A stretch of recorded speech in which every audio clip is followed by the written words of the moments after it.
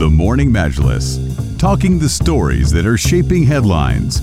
This is Pulse 95.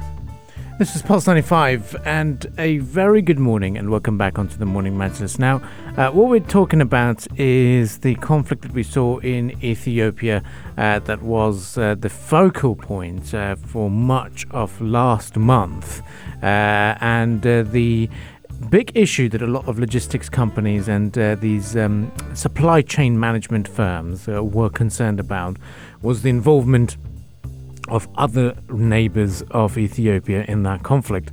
And the worst thing that they feared was Sudan being involved. Now, Sudanese army yesterday said and announced that they were fighting a border conflict with Ethiopia, specifying that it was against the federal forces and not the militia. Large agricultural areas have been recaptured at the border, according to the army, claiming that border signs were uprooted. Meanwhile, the foreign ministry in Ethiopia said that it would try to resolve these crises with its neighbor Sudan peacefully.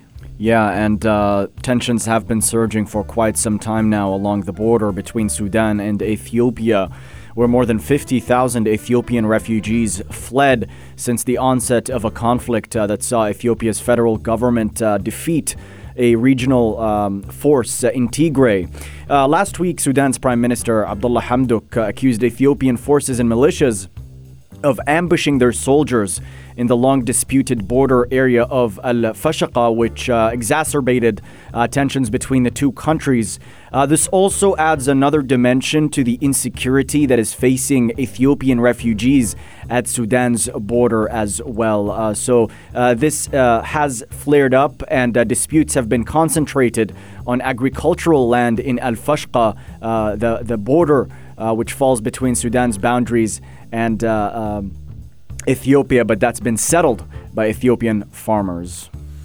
Yep, and in line with that, Egypt, the African Union has called Egypt, Sudan and Ethiopia for a meeting as well. And apart from the conflict that Ethiopia had been having within its own borders, the major focus is also on the Renaissance Dam as well. That is something that is going to get a lot of focus.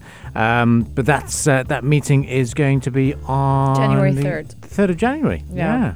Actually, this dispute among Egypt, Sudan, and Ethiopia dates back to May 2011, when Ethiopia started building the dam and Egypt voiced concern over its water share, which is about 55 billion cubic meters. Now, 3 years later, a series of tripartite talks between the two countries, along with Sudan, began to reach an agreement while Ethiopia continued the dam construction. But in 2015, the three countries signed the Declaration of Principles, per which the downstream countries should not be negatively affected by the construction of the dam.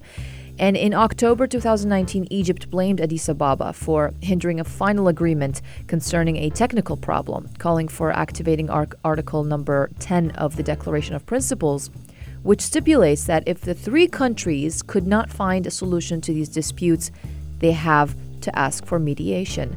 Now, Washington had brokered tripartite negotiations among the three countries in the presence of the president of the World Bank, starting from November 6, 2019 until February 27th and 28th of this year.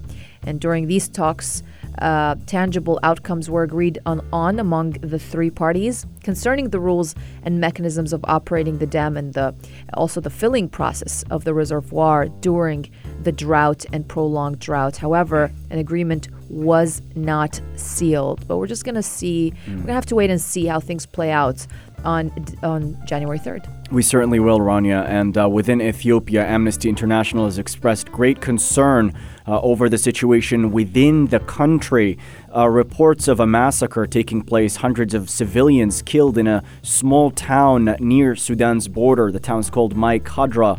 And according to reports, what's going on within Ethiopia is an ethnic war, in essence, between the Amharas, who align with Ethiopia's government, and the Tigrayans, who align with the rebel TPLF, who had been defeated by the federal government during the conflict that had been taking place earlier on. So that's been going on at the moment, an all-out ethnic conflict within Ethiopia. Great concern expressed over the state of refugees in Sudan's border as well. And it is looking bleak as both Ethiopia and Sudan are accusing each other of instigating violence. So it's violence on all fronts and a full-scale humanitarian crisis unfolding in Africa as we speak. Yep, and sadly it's going to garner a lot of international focus and international attention for the year ahead and the coming few weeks. And we will certainly be keeping you posted about what happens and what is escalating in that part of the world. But for the time being, it's now time for us to take a bit of a breather. We'll return right after the news headlines, and then we'll recap in terms of what's happened in Croatia, another very popular destination amongst travelers from the UAE. And sadly, we've seen an earthquake of very high magnitude as well, damaging much of the southeastern part of the capital, Zagreb. What's happening? All of this will be discussed right here on the Morning Majlis.